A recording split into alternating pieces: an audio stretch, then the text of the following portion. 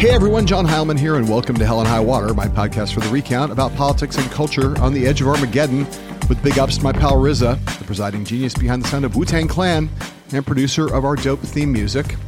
Last week, I was unable to record the introduction to our episode with Michael McFaul and Julia Ioffe because I was scrambling to get to Poland in order to cover the shocking and horrifying and perhaps monumentally portentous events unfolding on the ground in Ukraine from the vantage of a frontline NATO state. What that meant was recording this week's podcast from Warsaw, and then recording this very introduction from a different capital city of a different frontline NATO state, Tallinn, Estonia, where, right around the time this episode drops, U.S. Secretary of State Tony Blinken will be closing out his 4-day tour of Western allies, Poland, Moldova, Latvia, and Estonia that share borders either with Ukraine or Russia itself.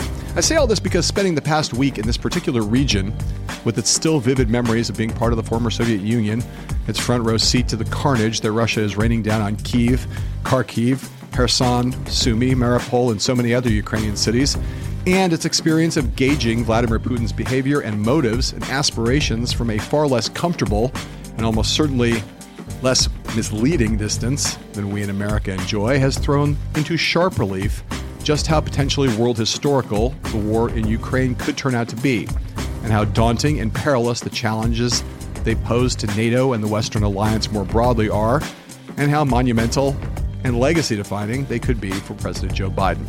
Happily, we already had a guest on deck for this week who is sort of custom-built for the kind of conversation I wanted to have, a guest that we'd planned before war broke out, to have come on and talk about Biden's State of the Union, but whose experience and expertise ranges widely and deeply across matters both foreign and domestic, and who also happens to have just published a fabulous new book, Lincoln and the Fight for Peace, that has much to say about the nature of presidential leadership in times of existential crisis. That guest is a senior political analyst, fill-in anchor, and all-around on-air fixture at CNN, and a good friend and genuinely great talker, the one and only John Avlon. This is why liberty matters. This is why wealth without liberty is a bad trade for you, your family, your business, and civilization. So I think that Putin's violent invasion here has actually crystallized why it matters, why it counts.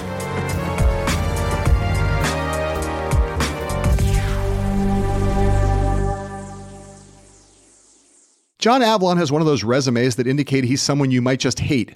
It's so impressive and gold-plated and free of notable failure. The BA from Yale, the MBA from Columbia, the youngest speechwriter for Rudy Giuliani, back when he was known as America's mayor, long before he lost his mind. The meteoric ascent at the Daily Beast, where, starting in 2008, Avlon rose from columnist to political editor, then executive editor, the managing editor, and finally to editor-in-chief before he made the jump to CNN full-time in 2018.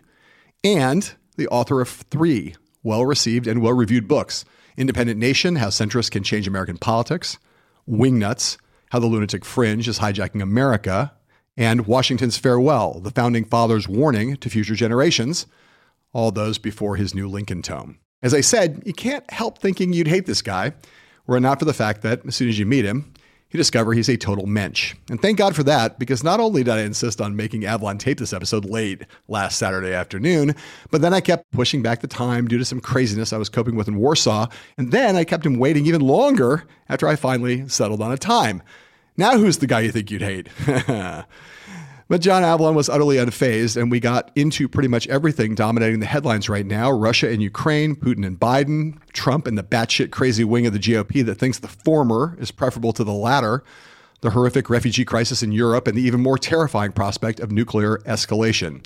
We also dove deep into his Lincoln book, including listening to some clips of Daniel Day-Lewis's timeless and transcendent portrayal a decade ago of America's greatest president, and the lessons that Lincoln holds for any president coping with the kind of chasmic divisions and poisonous polarization that nearly tore our country in half during his time in office, and that have reemerged with a vengeance to plague us again now.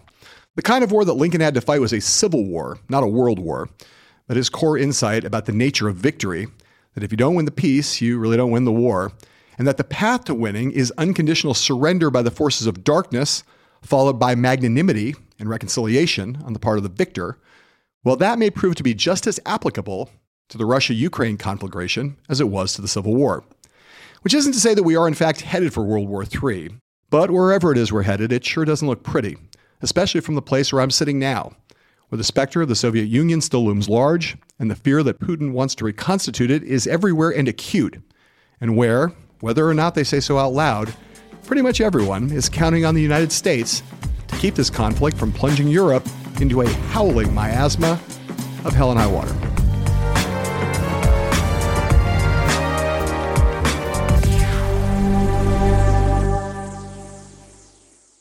We have survived the night that could have stopped the history of Ukraine and Europe, said the president of Ukraine this morning. Indeed, every day provides us with newer and newer evidence that it is not only Ukraine under Russian attack, it is Europe, it is the entire world, it is humanity. And finally, it is the future of the next generations. So, John Avlon, it's great to have you here on Hell and High Water. And Radio Free Europe here is where I'm broadcasting from my pirate radio ship in Warsaw, on my way to Tallinn tomorrow to catch up with Tony Blinken. And by the time this podcast comes out, I will be in Estonia. So it's interesting. Impressive. that I don't know. How are you, man? You good? I'm doing fine, man. I'm doing fine. I'm looking forward to getting a chance to talk to you, but talk about crazy days. I mean, you've just been on the border. Yeah. I was on the border, and the speed with which the refugee crisis here built was kind of stunning. Like when we got here at the beginning of the week, it was like 660,000. And a couple of days later, it was up to 1 million. And, the UN had said, well, it could be 5 if things get bad. And after getting to 1 million in 7 days, jeez, they were like, okay, maybe it could be 10 million.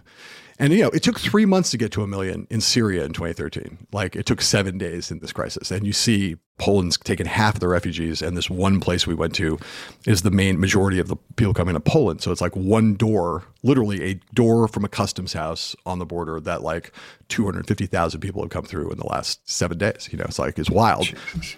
It's one of the things you really have a feeling for here, and I want to get your sense of it. I mean, I've been stunned by how interested Americans are in this crisis. They don't normally give a shit about foreign policy, but they are really interested in Ukraine, number one. And number two, it's like you get over here and you're like, it's not a Ukraine thing.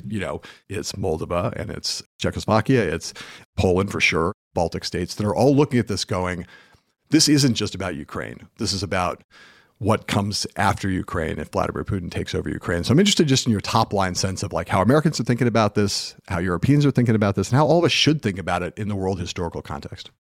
Well, I think it's a reminder that the forces of history are always with us. It's not something that takes place in the past. It takes place in the here and now.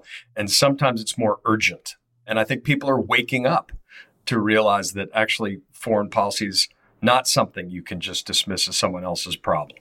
All the apologists and the people sort of talking about the need for peace and buying into the moral relativism with Putin's threats of aggression, I think have been somewhat silenced by the savagery of this attack. And I think it's resonating in the United States in part because all those Cold War synapses that have been dormant for a really long time are reawakening. And of course, it's a history that goes back to the Second World War and the peace that America and its allies helped secure through the creation of NATO, through the Marshall Plan. And all of a sudden, that liberal international order is being directly threatened. And the implications for the trajectory of the 21st century are huge.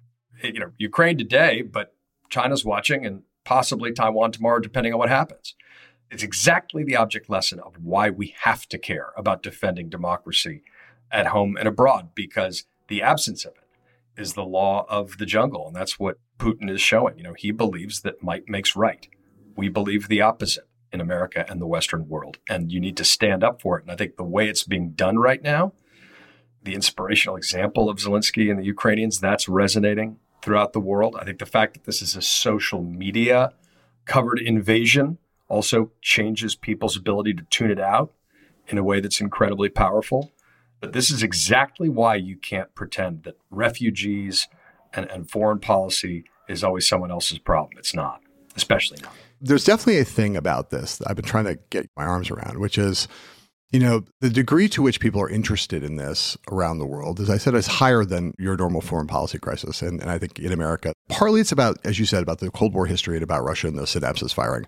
Partly it's about the invocation of nuclear weapons, which we can talk about in a minute. And that kind of gets people's attention, even when they're not normally paying attention, rightly so. Yeah. And then there's the other thing, which I think is not remarked upon enough, which is like Vladimir Putin is a unique creature, right? He's like really is a geopolitical supervillain who's kind of cast himself in this way and embraced it. Slobodan Milosevic or Pol Pot or Idi Amin, those guys like kept their crimes in the shadows. They didn't want to play the goal. They wanted to get away with shit in the dark. And Putin has more or less, since he came on, 22 years ago, became a political figure after his career in the KGB, has more or less been like unrepentantly, brazenly kind of embracing the notion of like, fuck you, I'm Darth Vader. I'm happy to wear the black hat, and my provocations will be flagrant. He likes that. He's built himself into a supervillain.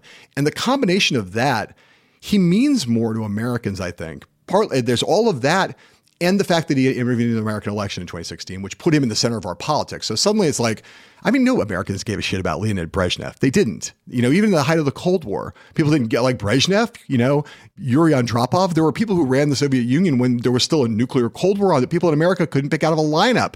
And everyone in America knows Vladimir Putin. It's a cultural thing as much as it is anything else, I think. Yeah, and I think, first of all, it's because he intervened in the 2016 election and tried again to do it in 2020. It's because he wears the black hat, as you say. It's that he lies brazenly, believes that aggression has its own logic and virtue. What's interesting to me is that when, he first appeared on the scene, and George H.W. Bush famously said he looked in his eyes and saw his soul, he was seen as a more disciplined, almost modernizing figure. There's an interview from 2017 I just saw the other day where he disavows any interest in Ukraine and has a very rational argument for why that's not on his menu. But something has changed in the last several years. And the fact that Putin's sort of embrace of playing this sort of cartoon villain also coincided with the rise of Donald Trump, who also believed that things like ethics are weakness and lying is perfectly acceptable to achieve certain ends, and an outright admiration for autocrats and autocracy and strongmen. That all, I think, further resonates, makes Putin more of a figure in our politics and pop culture consciousness. But we've also had a brush with a creature of a similar spirit. It's a cautionary tale. Look, John Bolton, the former national security advisor, said what many of us had been reported at the time and many of us were concerned about, which is that Trump was perfectly willing, if not eager, to pull out of NATO in a second term. Yep. And the argument that he would make with isolationists of Tucker Carlson, who even in that time, 2017, 2018, was arguing against why would America fight for NATO? Why would America fight for Montenegro? All this rationalization designed to sort of say this isn't our fight, which creates a pretext for that kind of a withdrawal. It just raises the stakes, because if this had been happening under that president's watch, things would be even worse. Do you think there's a credible argument that can be made that the 4 years of Trump sort of emboldened Putin to do this thing that he's done, that's part of the story, not all the story, part of the story? Yeah, absolutely. Look, he showed that he could winnow his way into American politics and inflame divisions and have somebody who was a supplicant in the Oval Office. And, the whole rewriting of history that said, well, he didn't do this under Trump because he respected America's strength is self-evidently BS, because Donald Trump, and you can't say this enough, this isn't only about Donald Trump, but the mere surreal fact that he would never criticize Vladimir Putin about anything. He would not confront, he would not criticize. To the point where he was actually at great odds with some people in his government who were trying to take a realist, harder line of that sort of John McCain strain inside the GOP to the extent it still exists. And I think, a case could be made that this was always on Putin's to-do list, sort of a YOLO invasion, but he thought he might be doing it against the backdrop of Trump further weakening international alliances, particularly NATO. But it wasn't just NATO. Remember, one of the things Trump did in the last year, in addition to getting impeached over Ukraine by withholding military arms from them, by trying to get him to dig up dirt on Biden, was to reduce troop levels in Germany. Right. Everyone was saying, why is this all of a sudden a priority for you? This has been a priority of Vladimir Putin forever. But why is this all of a sudden on the top of your list? So I do think that nothing in politics or history happens in a vacuum. That's part of the context that's led to this moment. You could also credibly say that the withdrawal, the disastrous style of withdrawal from Afghanistan might have emboldened him as well. Yeah. But we have seen, Russia successfully interfered in an American election and got a president who always on his own seemed to magically drift towards Vladimir Putin's preferred foreign policy prescriptions from a guy who didn't have a lot of specific policy preferences beyond instincts. Yeah, it's funny. Well, not funny, but I saw Mark Brzezinski, the U.S. ambassador to Poland the other day. And I asked him this question. I said, Putin has a lot of objectives, right? Presumably. And we don't even know most of them or can't get inside his head.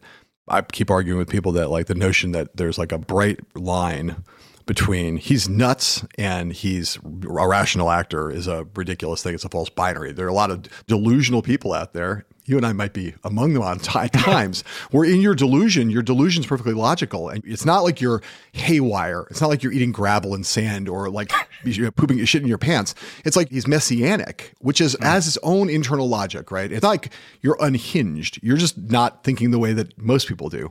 And in the middle of all that, I said, but is one of his objectives, in addition to trying to maybe remake the Soviet Union and do other things, right? Is it to weaken Joe Biden? Is there some of this? I want to undermine Biden. I want to challenge him, test him, weaken him, and potentially open the door to a more pro-Putin president to come back in 2024, whether that's Donald Trump or whether that's any of these other clowns who walk around now either praising Putin publicly while he's invading Ukraine or declining to criticize him, which is an awful lot, not of the Republican Party, which we can talk about, but an awful lot of the Republican presidential primary in 2024 are in that position.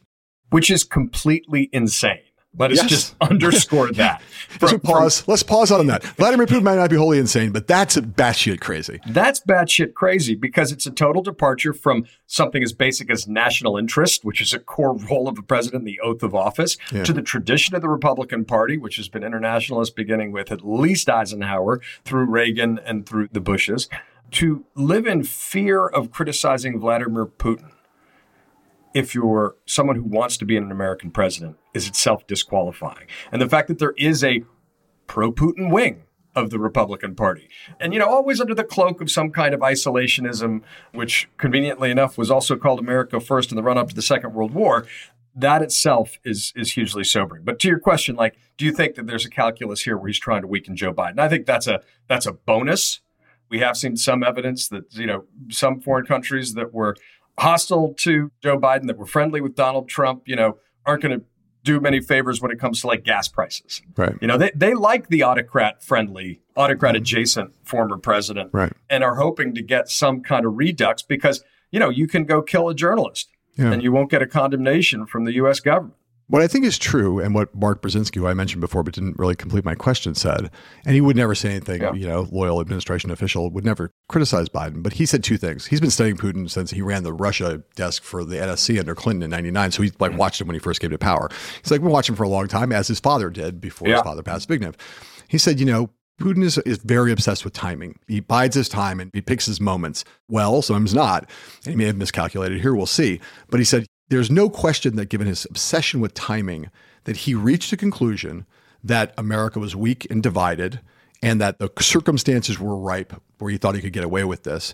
And again, Brzezinski wouldn't say he thought Joe Biden was in trouble, but that was the kind of implication of it, right? He was assessing the state, seeing where Biden's politics are, how totally divided we are, a subject that you're obsessed with, the divisions in the country, and said, this is a time when people aren't taking me seriously. A lot of people are just kind of saying, oh, he's going to encircle Ukraine, but he'll never invade. Mm-hmm. And Americans are distracted and fat and sloppy and lazy and hate each other. And Facebook's driving everyone crazy. And Joe Biden is, in his judgment, weak. This is the time to go for it. Let's go. I think that's at least part of the calculus, whatever it means for the future, that he saw an opening or what he thought was an opening. Yeah, look, I think the other piece of it is, primarily, and this is true throughout history and just the psychology of any leader, is that he's probably responding to certain domestic political pressures as well that we don't have as ready an insight into. I think, of course, the irony is it has backfired enormously. First of all, the apathy and division he thought he would get in the West has not continued. I was very struck by the fact that former Secretary of State Condi Rice said on Fox News that she thought Biden was handling this beautifully and she had never seen NATO and the West more united.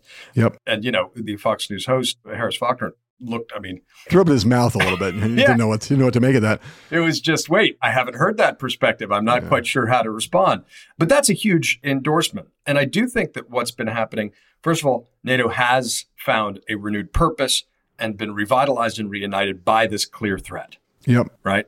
The resolve of the West outside these sort of, pro-Putin echo chambers and their bots and trolls on social media, of whom there are many, some of whom are prominent, always playing the whataboutism game, right? Yeah. That's that signature deal. Always look for the people who, it's great to be a gadfly against the United States, but if you never criticize Vladimir Putin, at some point you got to ask why, particularly at a moment like this. But I do think that it has backfired. NATO has been reunited. Biden actually, I think, has been elevated because of the way he's handled this to date. And I do think what we're watching in terms of this, it's almost, I think, too weak to call it sanctions. I mean, this massive international crackdown, isolation, freezing and seizing Russian assets, particularly for the oligarchs and the kleptocrat class, is a huge deal. And it is a new way of punishing a nation, creating strict accountability without drifting towards a kinetic war. And we'll see if that holds. But this is not the sanctions that were thrown in Putin's direction after Crimea. That was clearly ineffectual. And that, in addition to the fact that we didn't pay sufficient attention in the West, we were preoccupied with missing airplanes.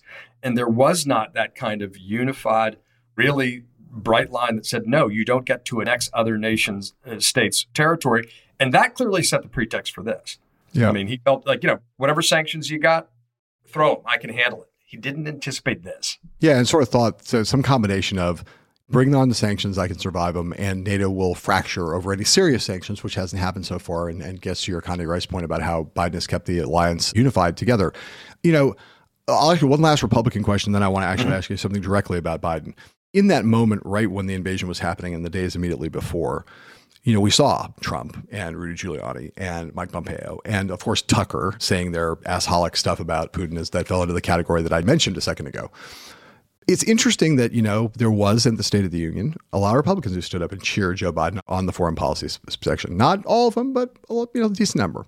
And on our first episode of The Circus Back that I'm here in the middle of editing as we speak, not literally at this moment, but the reason I was a little late for this call, John Bolton's on it, who you mentioned a second ago. He's like, I think that though there are some outliers, but what I think Putin has done is he has revived the traditional wing of establishment republicanism. It's like there was a drift. There were some collaborationists and some isolationists and some outright authoritarian lovers in the Republican Party. They names Trump. But he's like, what this has really done is given a new breath of life to the old-fashioned anti-authoritarian Republican thinkers and politicians. And he's like, by the time 2024 comes, anybody who's not firmly set against Vladimir Putin will be read out of the Republican Party. I'm not endorsing that view. I'm stating that view and asking you, what do you think of that view? I think that's far too overconfident a statement on Bolton's part. That's a little bit of wishful thinking, given the degree to which the rot has set into the Republican Party. I mean, you have a former Secretary of State, you have some of the loudest, most popular voices in the Republican Party who have been advocating this kind of, please Putin, don't hurt him attitude.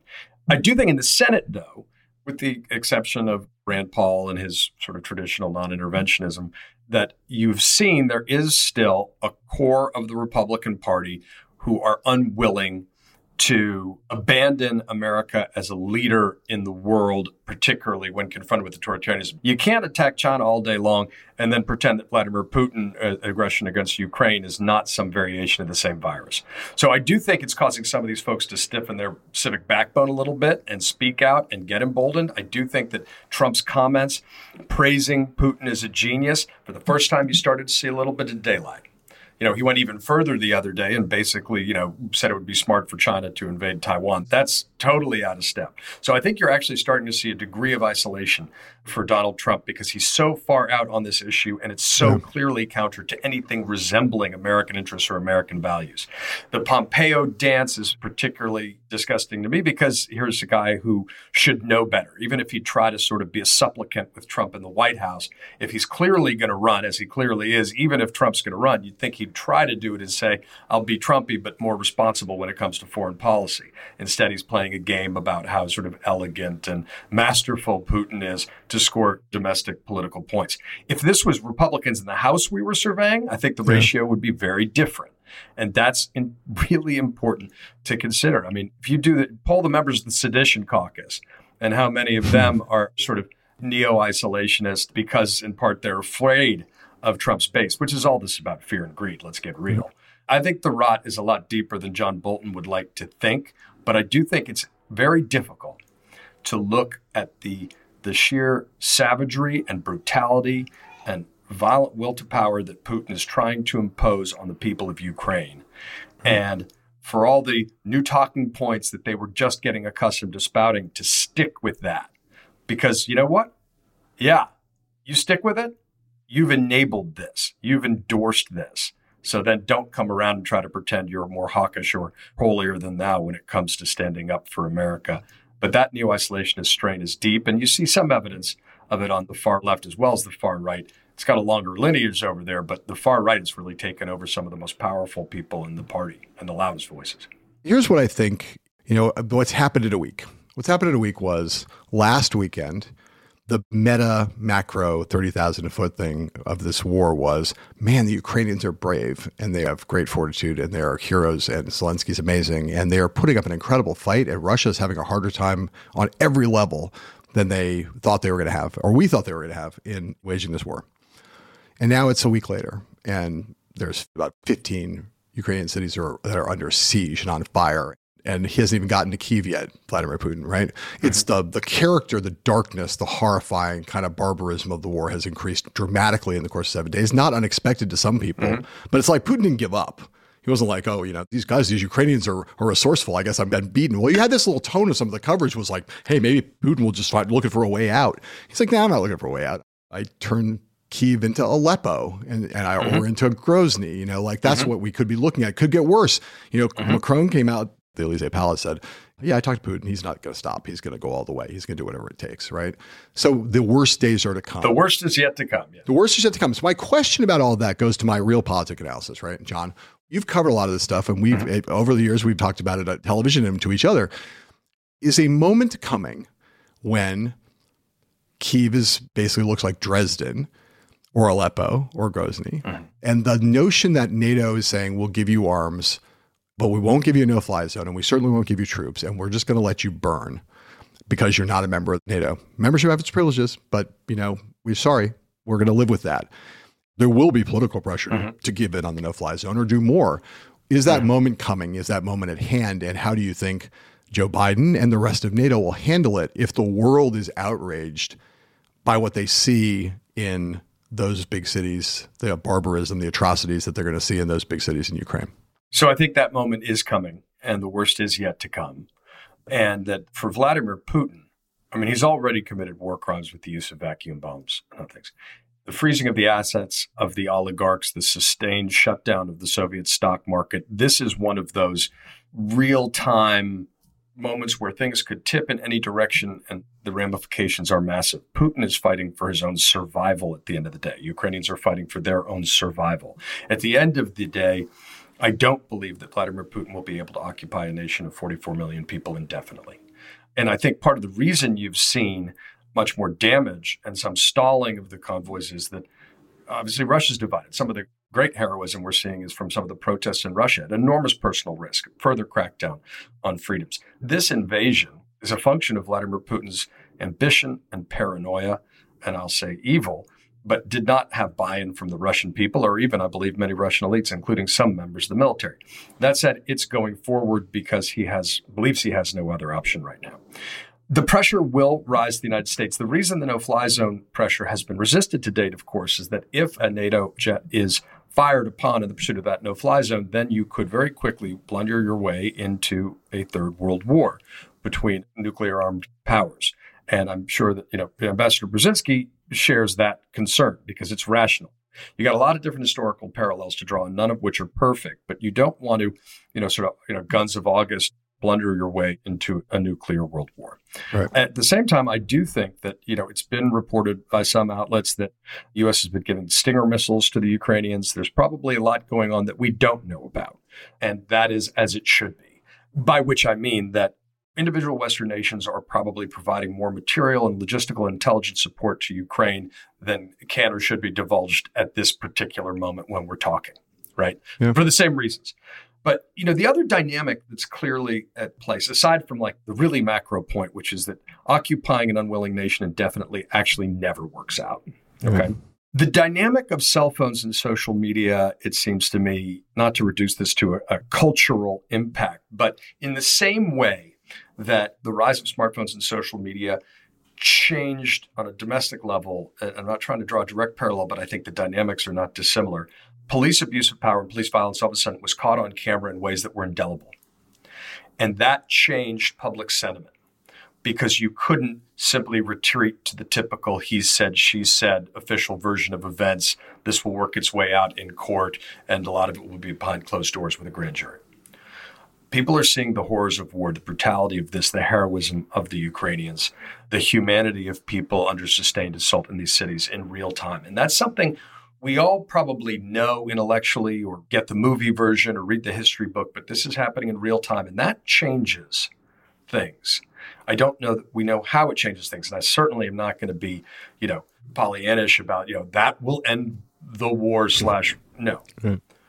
But Putin's ability to lie systemically to his people is been severely diminished, which is why he's trying these desperate grabs itself right now. And I do think that in some meaningful way, it changes the landscape of the information war and the disinformation war in ways that we're still probably trying to get our heads around because it's happening in real time.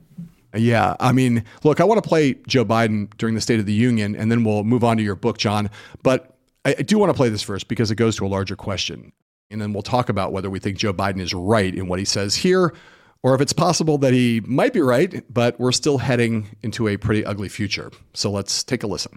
I know news about what's happening can seem alarming to all Americans, but I want you to know we're going to be okay. We're going to be okay. When the history of this era is written, Putin's war in Ukraine will have left Russia weaker and the rest of the world stronger. Well, it shouldn't have taken something so terrible for people around the world to see what's at stake. Now everyone sees it clearly. So there's sort of two pieces to that. That was the kind of how we ended, including part of the foreign policy, Ukraine-Russia piece. One, which is we're going to be okay. And the other, which is in the end, we will emerge stronger and Russia will emerge weaker. I want to ask you about both of those things, right? The first is, are we all going to be okay? I mean, seeing again up here, my assistant was measuring blast radiuses the other night when we got the news about them taking out this nuclear reactor. People again freaking out, right? People were freaking out over the fact that he'd invoked nuclear weapons on multiple occasions over the course of the last 2 weeks and increased his nuclear readiness posture. And there was saber rattling in both directions when the French foreign minister sort of said, well, you better look out. We're a nuclear armed alliance also here at NATO. And then Putin goes after people talk about Chernobyl all over the place here. People remember not that long ago, and it was pretty bad. The question is Vladimir Putin going to nuke New York City? Probably not, but there are lots of ways in which nuclear weapons can happen. And you were talking before about escalation ladders and how things get out of control. The invocation of nuclear war, the contemplation of it, is a dangerous thing in and of itself because it starts to get into the heads of Russian enlisted men in missile silos who are on too much meth and think that, Vladimir Putin is like the guy, like they decide they're going to push the wrong button. They don't have command control quite the way we do in the United States. There's a lot to be worried about here, John, including the notion of the nuclear plants and what those things could mean if turned into sources for dirty bombs. There's lots to say. Do you think Joe Biden's right to be confident? I mean, I know he has to say we're going to be all right, but do you think he's right to be confident? How worried are you about the prospect of, the nuclear genie getting out of the bottle under these circumstances? Look, the specter of nuclear war is designed to spread fear and terror. And my impulse then is to precisely say that is precisely why we should not let those emotions make decisions for us, because that feeds into the calculus of people who want to use fear and terror to get their way. That's what this is all about. I don't want to diminish the danger of even tactical nuclear weapons, but I must imagine that if it gets to that point, Vladimir Putin knows that he is done, his nation is done in the eyes of history as well as within living memory, right? Yep. And remember, part of Putin's credibility among his apologists, remember Newsmax put him on the cover 3 months ago. By the way, this should live in infamy. Vlad the Great. I'm sorry, I mean to laugh. Jesus, well, I mean, what's the equivalent of this? There is none, by the way, in American history, if you've looked for it. I mean, maybe America for the German-American Bund during, the run-up to World War II, perhaps. Didn't the Berlin edition of People magazine call Hitler sexiest man alive in 1935? Something like that. It's kind of the equivalent. Incredibly dark. But look, I mean, there has been all this fetishization of Putin, right? It's all part of a cult of the strongman. I mean, you had Steve Bannon fetishizing Putin, right, as some counterculture warrior, right? All that has been exposed to be as sick as it always was for whatever rationalizations people chose to feed into it. So these are dark days. because it's all been exposed. The mask is down, the delusions, the enemy of my enemy is my friend rationalizations. I mean, even Tucker Carlson was perhaps forced to half apologize. And, I've had, people from Tucker to Greenwald take shots at me for saying, we need to remember that we are not fragile. And as Churchill said, we're not made of sugar candy. We need to stand up to authoritarian aggression. That is our obligation as citizens of America and the free world. And to the extent that it results in economic pain in the United States, that cannot be discounted. But the government exists to marshal itself to reduce pressures at precisely this kind of a moment, right? So if people are trying in their moral relativist bag of tricks to find reasons why we shouldn't stand up to the kind of savagery that we're seeing, I don't have a lot of time with that. And we can learn from the courage and the fact that previous generations have been through far worse, and we need to learn from that stuff. The optimism that Biden is invoking, to get to your second point, it is sort of a jaunty FDR-esque in the middle of the Second World War, we'll get through it. Biden is not a great orator, but I thought it was a strong speech, particularly by his standard, even if we're grading on a curve, simply because it communicated vigor. Yeah. And I think that's been one of actually Biden's biggest challenges, is communicating the vigor that we associate and want to see in a president and a presidency. Not for nothing, but, because we're both these kinds of nerds. I mean, Biden's poll numbers start to really plummet among independents last summer around the botched withdrawal of Afghanistan. Yes. Yep. So I think to the extent that he is strong and marshaling these sort of best traditions, you will see a bump. This is all, by the way, all of this kind of the work of the presidency should exist in a place far beyond poll number considerations. Sure, but it doesn't. I don't think it drives the decisions in most cases. But it doesn't exist outside that context. And the reality is, I think you're right. People don't get this, that like approval ratings are these lagging indicators, and that what presidents and really serious people who run presidential campaigns or run presidencies look at is they're looking at attributes all the time. What do the American people think about you on the question of, are you a strong leader or not? What do the American people think of you on the question of, do you care about people like them? That's the stuff that gets you reelected. Eventually, your approval rating will catch up. If you're seen as a strong leader who cares about people like them, you're in a good place. Your approval rating will eventually reflect that. If the attributes are eroded, you can't get anything. You can't get your approval rating back up, and you can't win votes. That's exactly. And you're right. That's the thing about the Afghanistan thing. It began to eat away at his strong leader number.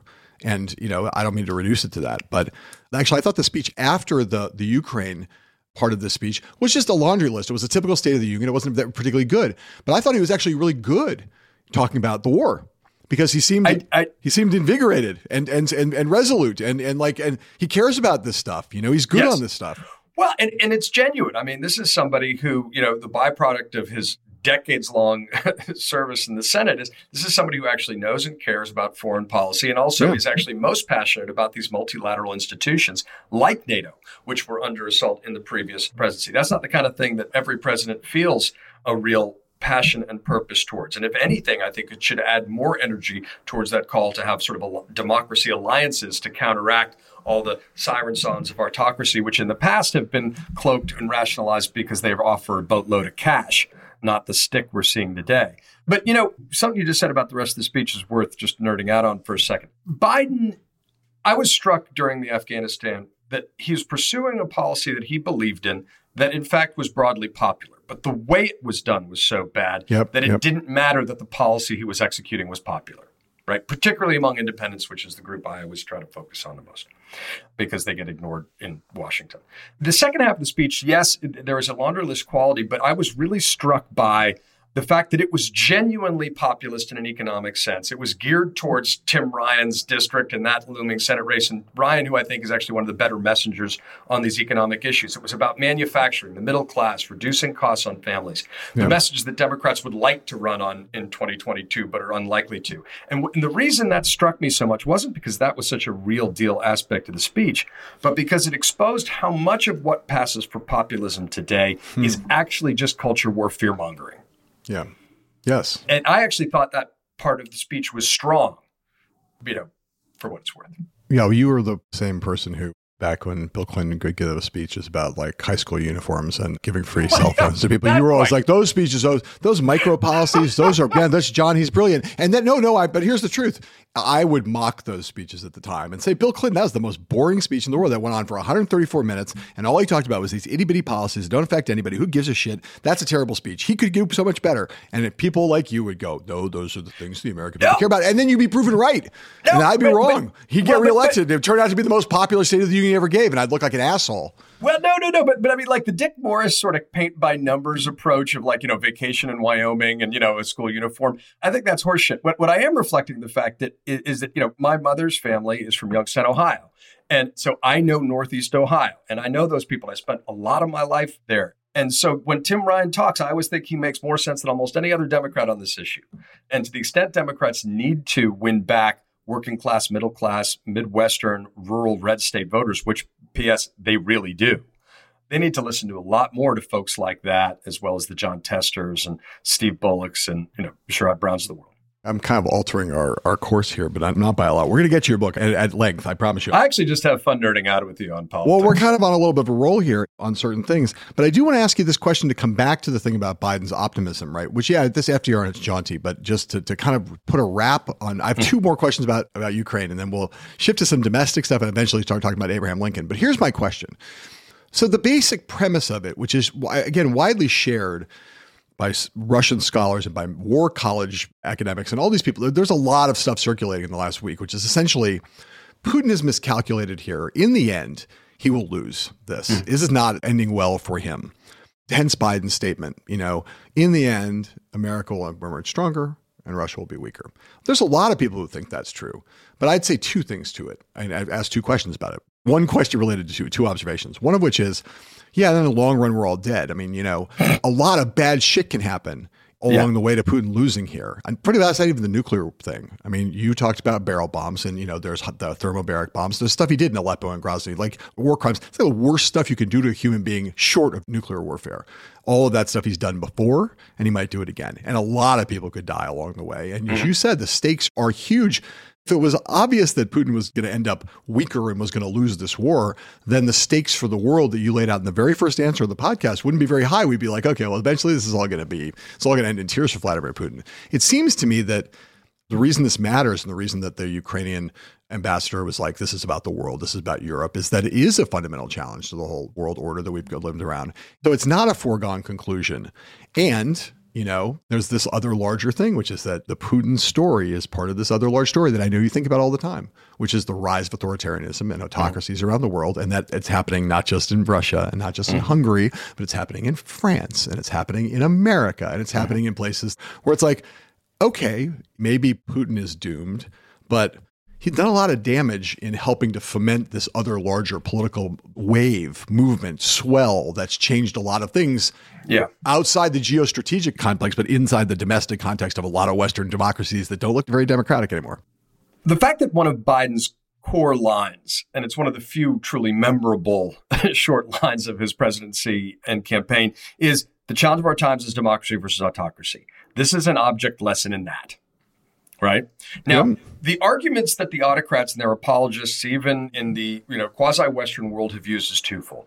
First of all, it's a backlash against globalization, so it's really about beating back or questioning the virtue of immigration, diversity. We need to reinforce our old tribal certainties because they have virtues. And the allies who are helping us do it, who are bringing money in, particularly Russia and China, their pitch has always been a pseudo-civilized wealth without liberty. Right? Let's not fetishize the decadent West and the virtues of democracy. Let's offer people government that gets things done, right? Which, by the way, is the same pitch, slightly less, a lot less ideological, but the same practical pitches was being made in the 1930s when people said that democracy was on the ropes and that we were decadent and divided because we were diversity. The pluralism was a basic weakness. All that same shit we heard then that we've heard in recent years.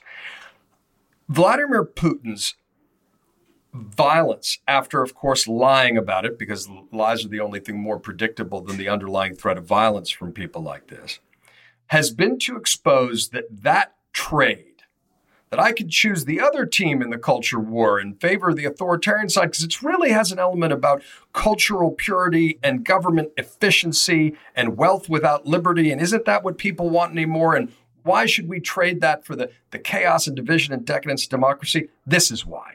This is why liberty matters. This is why wealth without liberty is a bad trade for you, your family, your business, and civilization. So I think that Putin's violent invasion here has actually crystallized why it matters, why it counts, why you shouldn't be swayed. The fact that Poland, where you are, with the Law and Justice Party, with Hungary, with Orban, that Poland has been really good, in the context of the international alliance. Yes, out of self-interest and historical memory, but uncharacteristic of its current government. Orban, one of Putin's stalwarts, all of a sudden singing a different tune. Yeah, it's got an election coming up, but don't doubt that. The Germans, new chancellor who was dragging his feet a little bit, all of a sudden found religion in terms of Nord Stream and standing up and even asking former German Chancellor Schröder, who's one of his political mentors, to get off the board of Gazprom. But that's the kind of corruption that has created this environment, And all of a sudden, I think this is a real wake-up call for why that's a totally unacceptable trade-off. And it's not two equal systems jousting for supremacy. But to doubt whether this is trajectory defining, whether he gets away with it, that's why it matters, and that's why he can't. Yeah. Okay, so the rant endeth here. No, we could talk about this topic. I mean, I'm so that deep. Fires me up, though. My head's so in it right now. I can't get out of it. But also, by the way, given what you've seen, are you more pissed off and more righteously focused on the issue of refugees and how they've been politicized? Whereas if you go back and take a step back, you see that accepting refugees, political refugees in circumstances like this is American humanity at its best. I mean, how does that make you think about the cut down of the refugee policy over the last several years? I was already pretty pissed off about it. So it's like, so it has, but yes, being close to it. And, I mean, look, there are a lot of complexies to it in a place like this where, these things are cut through with issues of race, particularly where, a lot of countries are very open to accepting these white refugees from Ukraine, where they would not be like they're not into the Syrians and not in Afghanistan. It's different. So there are elements you have to grapple with. And so the unalloyed generosity, I mean, the fact that the Poles have let in 500,000 people in the last 8 days here, and that they could be looking at couple million. I mean, Warsaw's a city of 1.75 million people, John, and the mayor here is like, bring them on. And I'm like, you might get 1 million refugees in Warsaw. In a city of 1.75 million, that's a very large number of refugees with no end in sight. Amazing. None of them are talking about, we think we're going back to Kyiv. Kyiv was probably going to be brazed to the ground, right? It's going to be a burnt out husk. So you have these people coming here who are like, we have nowhere else to go. We're probably not going to leave for a very long time. In a city of 1.75 million people, they're like, we might have 1 million refugees here in a couple months. What does that do? What does that do to the health, education, welfare, tax systems of a city like this? And yet the mayor is saying all of the Ukrainians are welcome here. It's very inspiring, but it's, we have to note, right? Would he be doing the same for Afghanistan, refugees from Afghanistan or Syria? Probably not. But it's still inspiring to see it. And it makes you wonder why there's not more of that around. I guess I'm trying to answer your question about, does it piss me off? When you see people acting even in qualified ways with the degree of generosity that people are doing right now for Ukrainian refugees, it does make you wonder why there isn't more of that spirit in a lot of other places that have a lot more money and a lot more ability to be a lot more open if they wanted to be. Thus ends my rant. It is an object lesson for why the international community, as well as these local leaders, need to step up a lot to help heal the violence that has been done to rebuild and expand infrastructure in places like that. And with that, we're going to take a quick break, and we'll be right back with more John Avlon on Hell and High Water.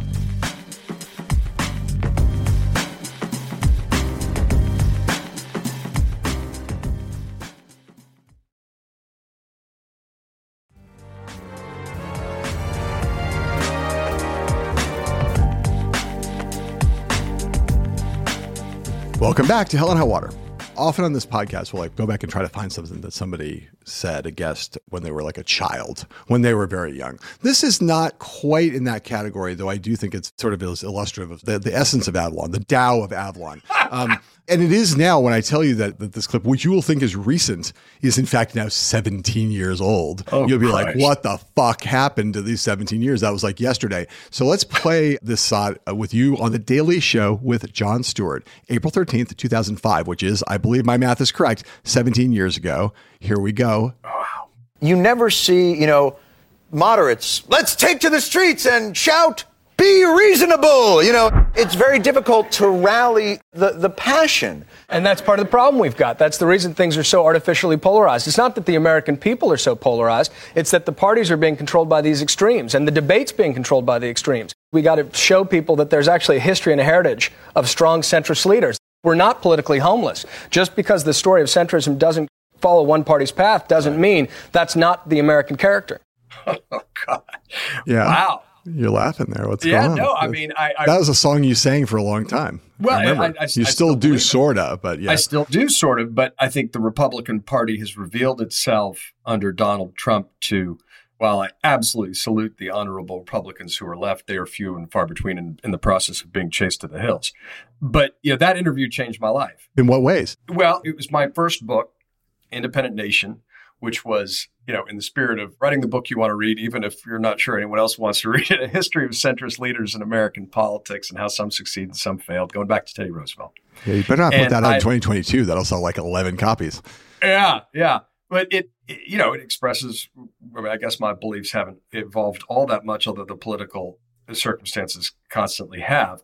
That was the first big TV interview I did. That was sort of the big break for the book and the TV interview. And that started a whole career in television.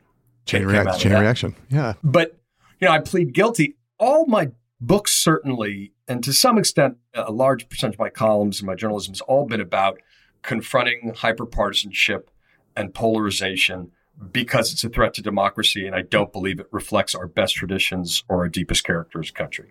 Right. Whether it's Wingnuts, which was the book after that, which was about playing offense against the extremes in the first year of Obama. It's about 2009 and saying, hey, when you hear Glenn Beck, you really need to understand the John Birch Society, that game too.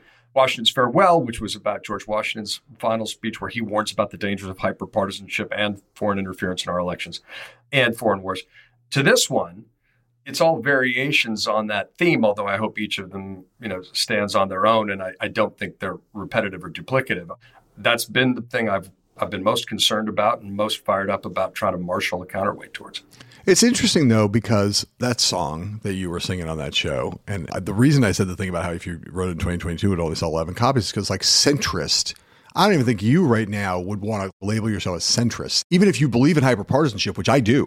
And I believe it's a threat to democracy, too. I've been saying this, you and I have been saying the same thing about this for a long time. But I would never call myself a centrist because the problem is, how do you identify what the center even is anymore? And I'm not trying to be an asshole and go litigate. All I mean is I think at that time in 2005, you could say, I really don't like hyperpartisanship. The parties are controlled by their extremes. And you could kind of wear the centrist label and not have people kind of roll their eyes at you. They'd be like, okay, radical centrism. That sounds interesting. Now it's like, given where the Republican Party has gone, when people say they're centrist, it's like, well, I'm like, what are you saying? You're like a midpoint between fascist, authoritarian, anti-democratic, and people who are a little bit too far to the left. I mean, that's the problem with the label now. The politics have kind of superseded the label and means something to people different now than it did in 2005.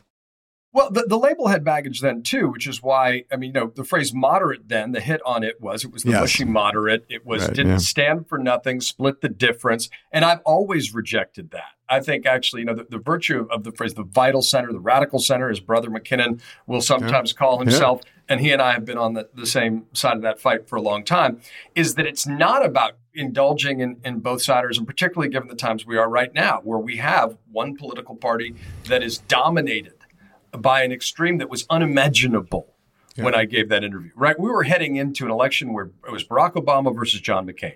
And except for this, Sarah Palin's presence on the ticket, it looks like a halcyon days of people trying to reach beyond their base and form new coalitions. I still very much believe that that's how American politics ought to work. I think that's our best traditions. The difference is it's got to be done from a position of principle by people who know what they believe in. In some cases, they may agree with certain aspects of the Republican Party on economic issues, but certainly not a tax cut theology that only gives a damn about deficits and debt when a Democrat's president.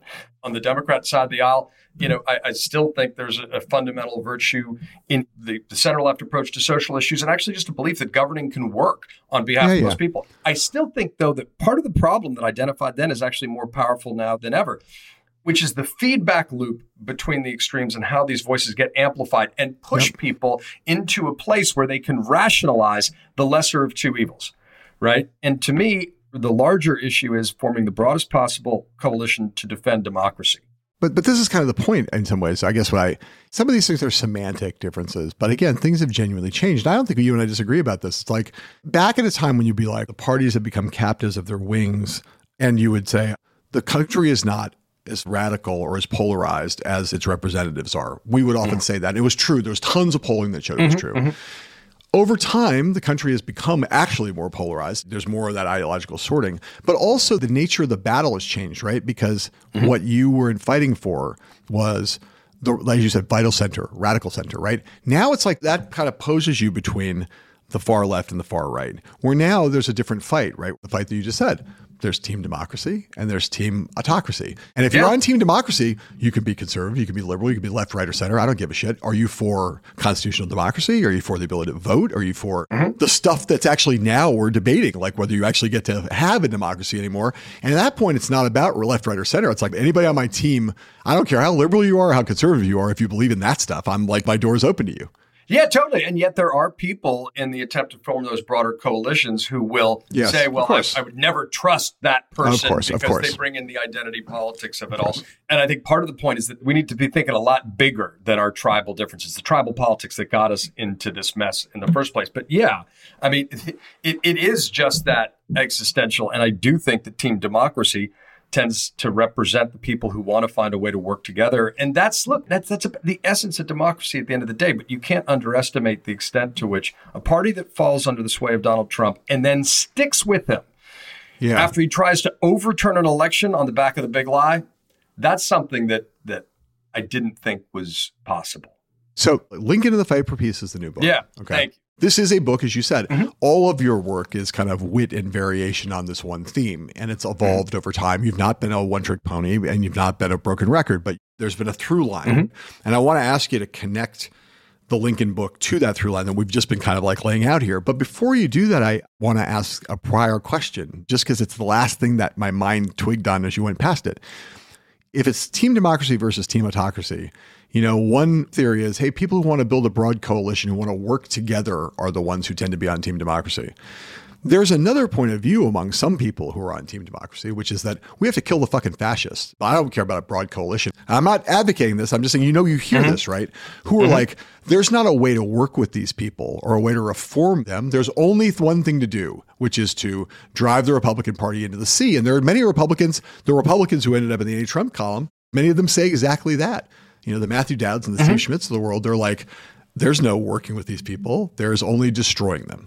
And that's not really the tone or temper of the kind of coalition politics that you've generally embraced. And that's why I'm kind of interested in what you think about that. Right. You know, I do this daily reality check on CNN, and I've been really unsparing about the danger that exists. You know, if you remember the sedition caucus that voted to overturn the election and attack the Capitol, we're done here. Like, I'm done. Yeah. There's never going to be a time that I don't call you a member of the sedition caucus. Could be 30, 50 years from now. You are not somebody who can live that down through any number of distractions or attempts to. That's fundamental. That is democracy defining and soul defining for you if you made that choice at that moment.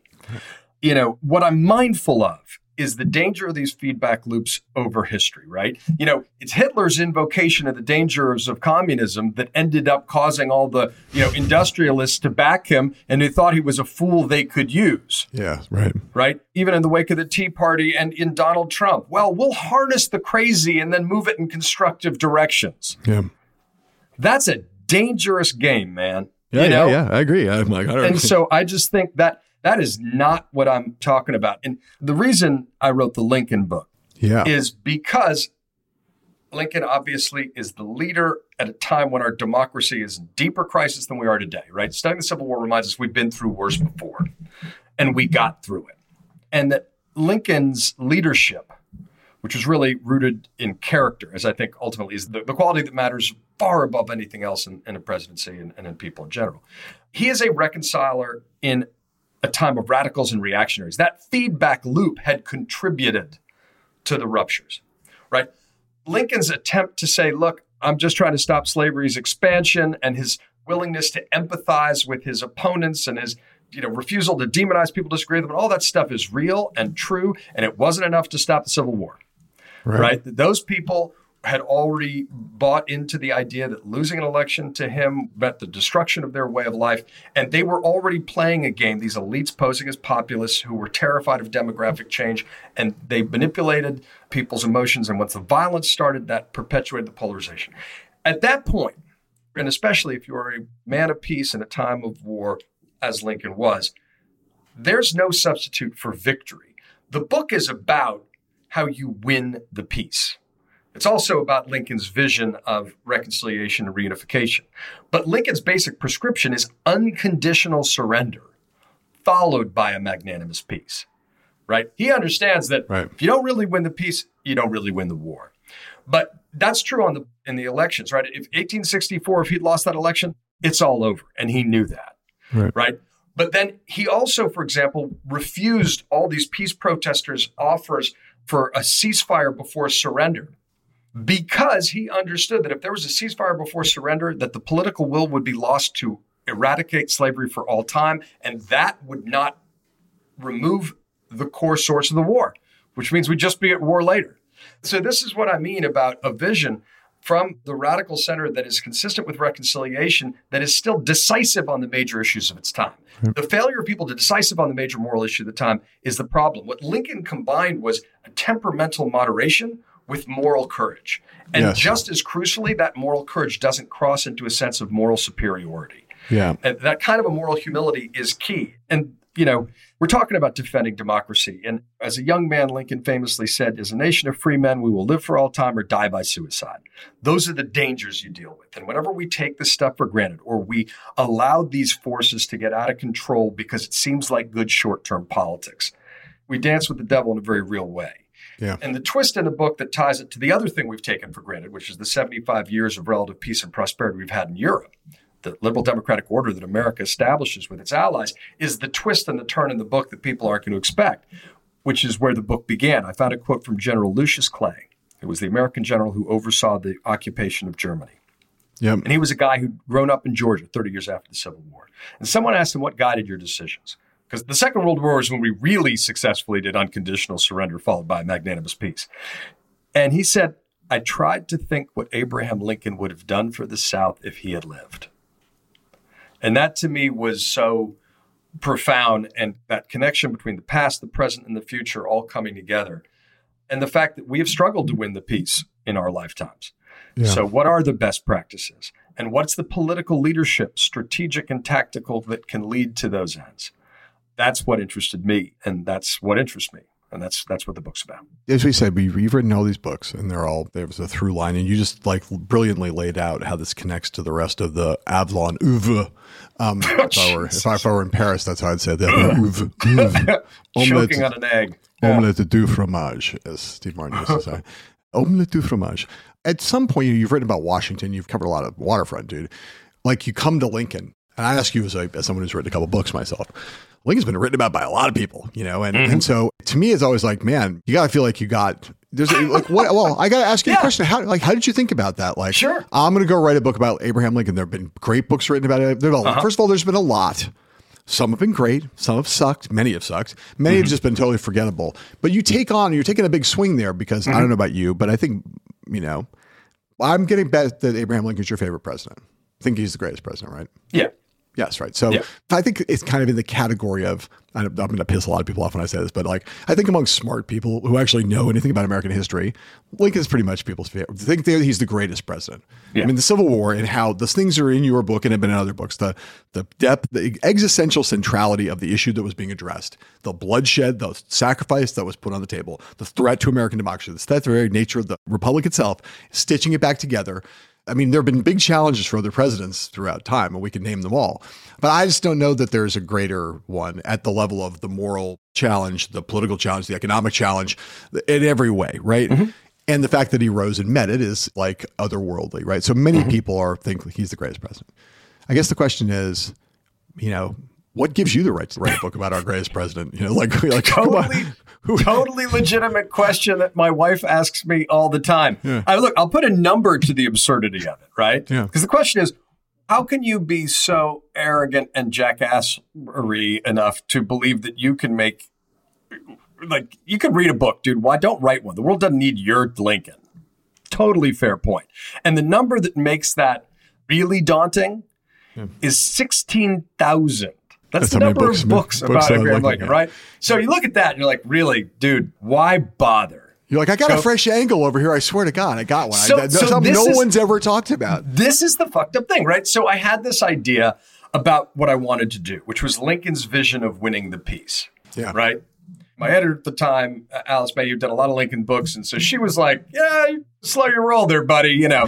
So I went and I called a number of Lincoln scholars. I think there were 3 primarily that I called. And then I went to the Abraham Lincoln Bookstore in Chicago, which was started by Carl Sandburg. And there's a guy who's been there for 50 years. And I asked them all the same question, right? Here's my idea. Has it been done? Am I stretching? Right? Yeah. And the stretching point is critical to how I got there. But I talked to this guy, Daniel Weinberg, in the Abraham Lincoln Bookshop, which is awesome in Chicago. Everyone should go and buy books there. And told me idea, and he gets this look in his eye, and he looks around. We're in a bookstore, just books about Abraham Lincoln, the Civil War, like 3 rooms of them. Yeah. He says, I'll be damned.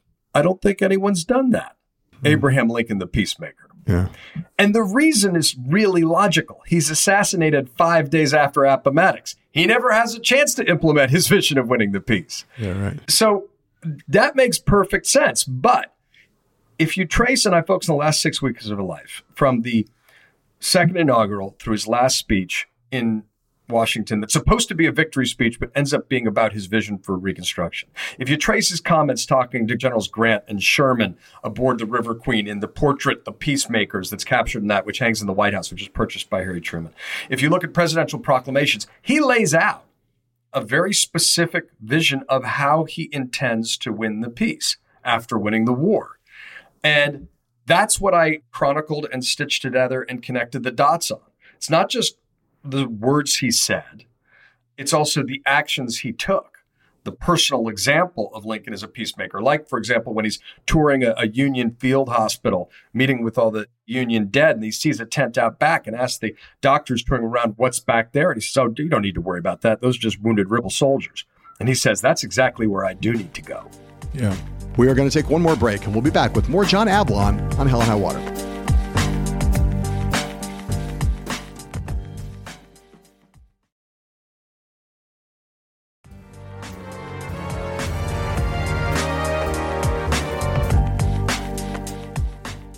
And we're back with John Avlon here on Hell and High Water. This is a fantastic book. I can't recommend it enough, but that idea, who knows, maybe the guy in the bookstore is wrong and somebody else has done it, but who cares? Because it's interesting enough, as you say, and it gives you an opportunity to do something. Even if someone else has taken a shot at that idea, your shot's likely to be different enough. And as it turns out, the book is compelling. I want you to talk about the second inaugural, because in the same way that I would say, there are a handful of presidents who you make a credible case for as greatest.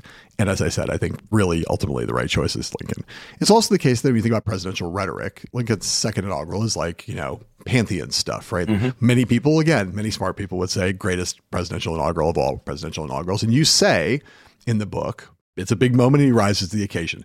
Lincoln gave us some shitty speeches in his life. He was a windy dude. But this was not a bad one. I want to play, because thank God for Steven Spielberg, he gives us Daniel Day-Lewis doing Lincoln in the movie that came out in 2012 and won a bunch of Oscars. And so it gives us the ability to do something we would not normally do, which is like play a Lincoln sot, because they don't have that. He's not been on CNN or on MSNBC, but we do have that. So the second inaugural, you say in the book, this March 4th, 1865, end of the Civil War is in sight. And you say Lincoln's vision for the fight for peace was crystallized in the final paragraph of his second inaugural address. So let's hear Daniel Day-Lewis do the final paragraph of the second inaugural address of Abraham Lincoln. With malice toward none,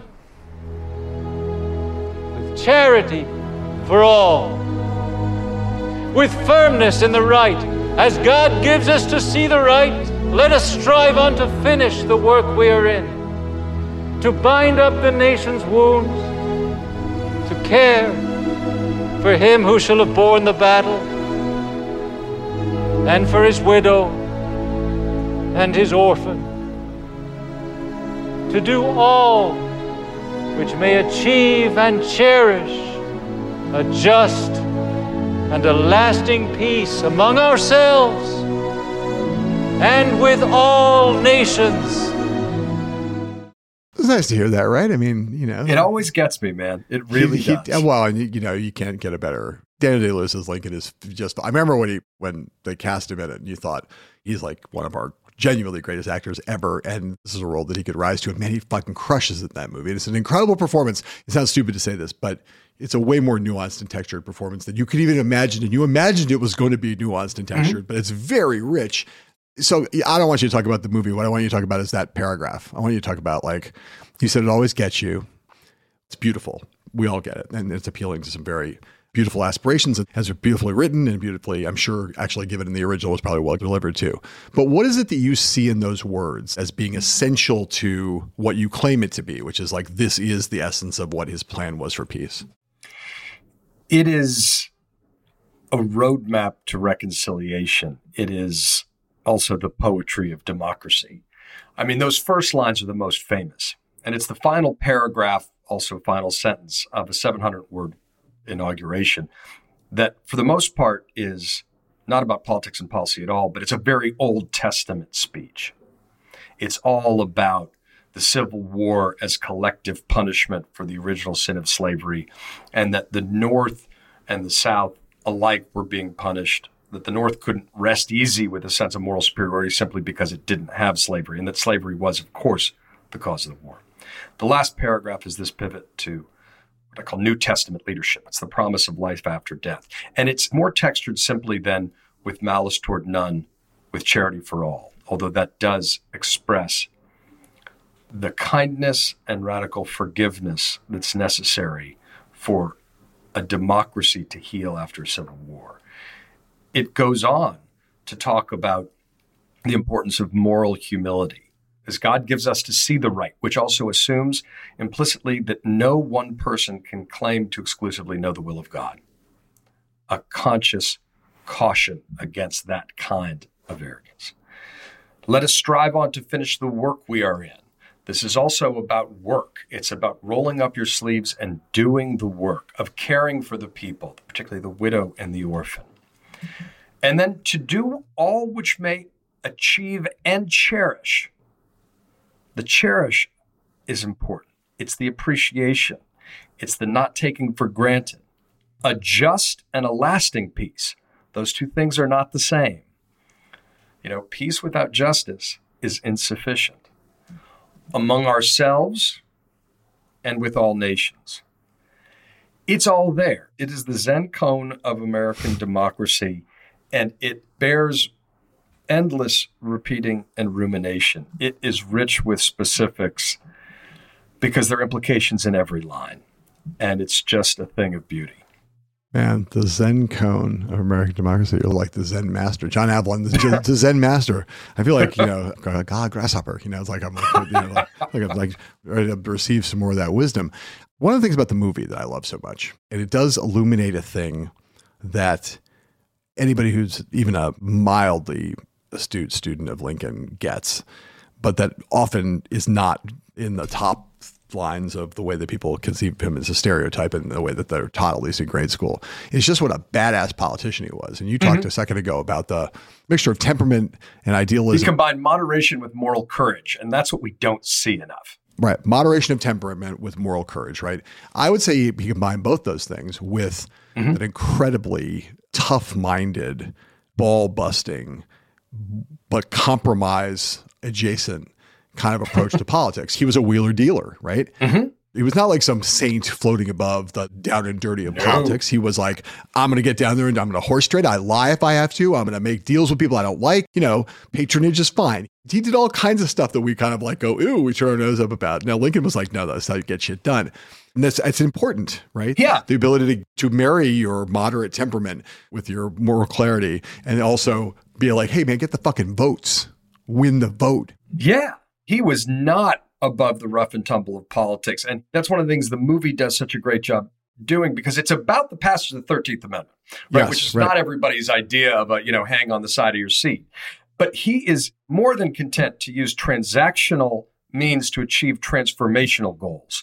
And that's one of the key things about Lincoln's leadership. He's inflexible about the core goals and the essential principles.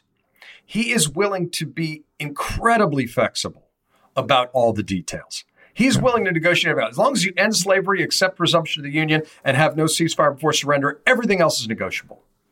Yeah. And so, too, in Reconstruction, as long as you pass the 13th Amendment, abolish slavery in your own state constitutions, and begin on a path towards a real multiracial democracy, the tone and tenor in which you do it, he says, is going to be different in different states. And he's really impatient for the people who are always, more ideological and all or nothing about things, because he sees them as impediments to progress.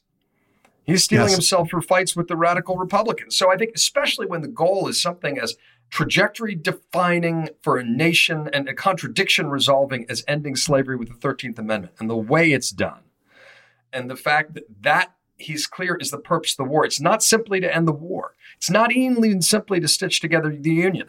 Peace at any price can be too expensive. He's got to address and remove the core cause of the war, which was the contradiction of slavery and the way that it cheapened American democracy by making a mockery of the idea that all men are created equal.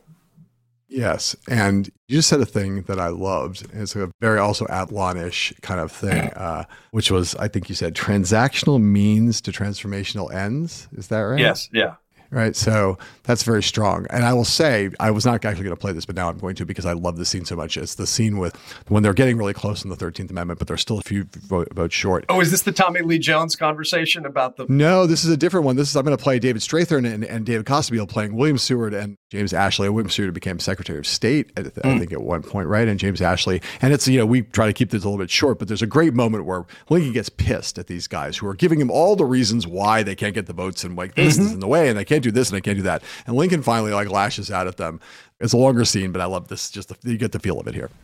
We need 2 yeses, 3 abstentions, 4 yeses and 1 more abstention, and the amendment will pass. You got a night and a day and a night, several perfectly good hours. Now get the hell out of here and get him. Yes. But how? Buzzard's guts, man. I am the President of the United States of America, clothed in immense power. You will procure me these votes.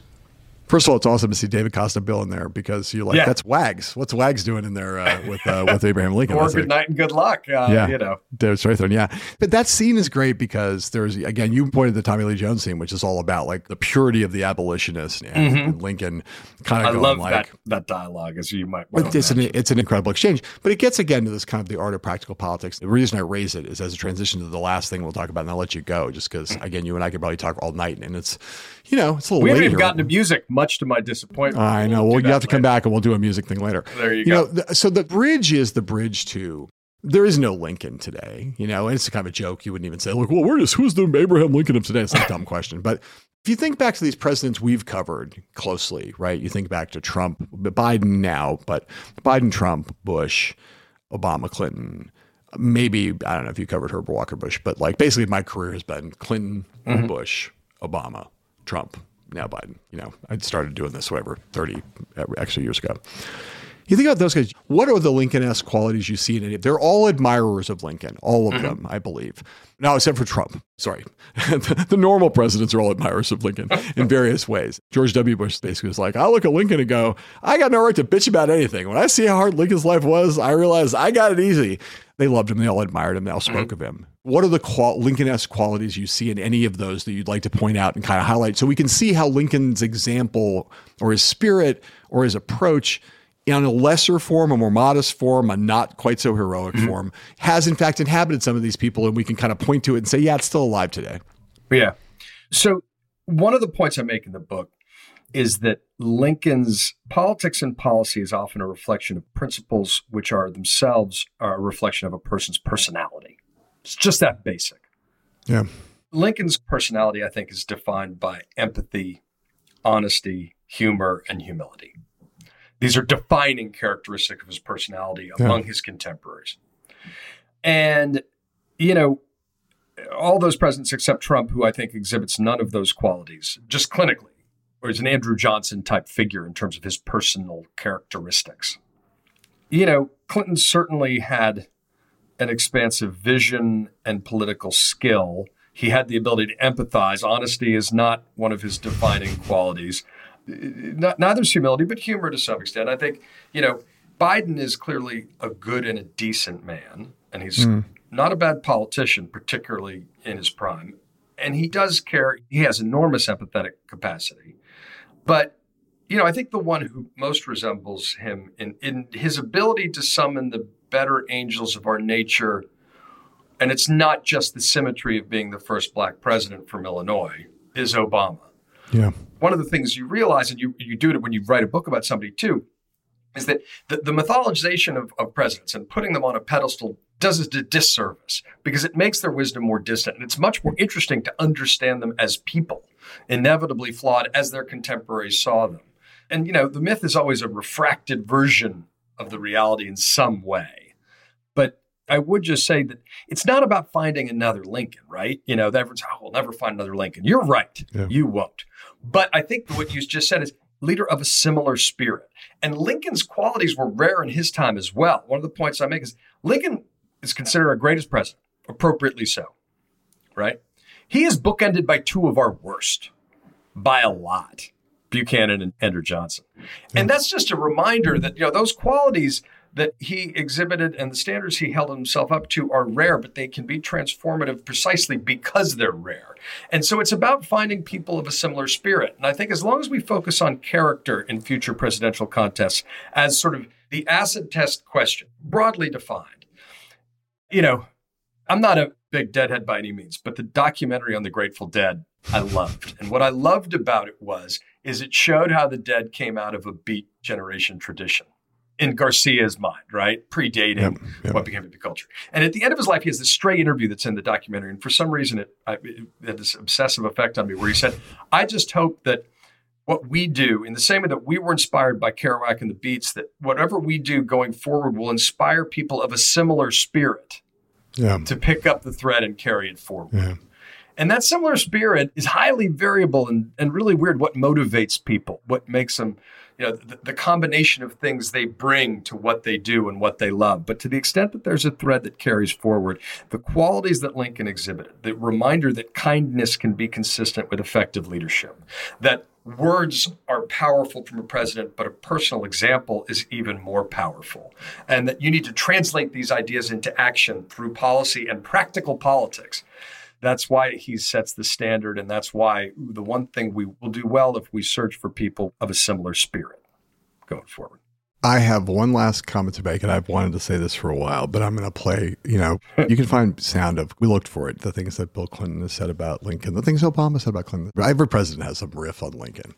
But then there's like the classic, the best version, the best thing, easily the best thing that any president has ever said about Abraham Lincoln, and that would be the following here. I'm the least racist person in this room. I said, not since Abraham Lincoln has anybody done what I've done for the black community. There he is. I'm the least racist person, and no one has ever done as much for black people than me, other than maybe Abraham Lincoln. Since Abraham Lincoln, there's no one who's done more for black people. Yeah. So here's the point I tried to make. That was done for fun. I was joking. Mm-hmm. Anybody who wasn't clear about this? I'm mocking Donald Trump. And if you're not clear on that, you should probably check yourself. Yeah, you should probably check yourself out. But here's the question I wanted to ask. There's that guy, Donald Trump, right? He got impeached the first time because of his dealings with a guy we now see on television every day named Zelensky. Mm-hmm. And it's amazing, Putin, Trump, supposedly they all looked at this guy and they thought he was a clown. They all had no respect for Zelensky. They trashed Zelensky, And there were a lot of people, the political cognoscenti, who trashed Zelensky too at various times, and made fun of his background on television and Dancing with the Stars and all that shit. I just want you to talk about, through the prism of presidential leadership, which is a prism that applies as well, even in the disparate circumstances of other countries, the presidential leadership that Zelensky has, as obvious. If you don't understand that what you're seeing from Zelensky makes it so clear, like imagine Donald Trump in these same circumstances and whether he could rise to the occasion the way Zelensky has. It's ludicrous, right? So that's why I wanted to bring the Trump thing together and kind of do the handoff to Zelensky and then ask you that question. You spent a lot of time with Abraham Lincoln. I'm not going to ask you, is Zelensky like Lincoln? But again, it's similar spirit. Presidential leadership, the prism, look at Zelensky and just to tell me what you've seen in him as we sign off today, closing back at the war again. Let us now praise Zelensky. He, meeting with 300 congressmen, he said, this might be the last time you see me alive. What we have watched over the last few weeks with Zelensky is an example that no matter how this story ends for him or in the immediate future for Ukraine, that there will be statues built and books written and movies made about this man who was dismissed and disrespected and disregarded when he came in. He was an actor. He was a comedian. I'm sure, as Trump would have noted, he's physically short. And what we've seen, the leadership he has shown, I think stems from that same issue that we were talking about. Lincoln, when he entered the presidency, was a one-term congressman with no executive experience or military experience from a new upstart third party whose election was polarizing enough that without winning a majority of the popular vote, it spurred secession. There was nothing to suggest that he could do that. He was widely disrespected and demonized and disregarded. But it comes down to, in both cases, the essential question again, character and the capacity to grow. And it's that acid test question. Robert Caro writes, power doesn't corrupt, power reveals. And that's what times of crisis do. They reveal the character of the man. And you've seen Zelensky rise and set a personal example with skin in the game with phrases like, I need weapons, I don't need a ride.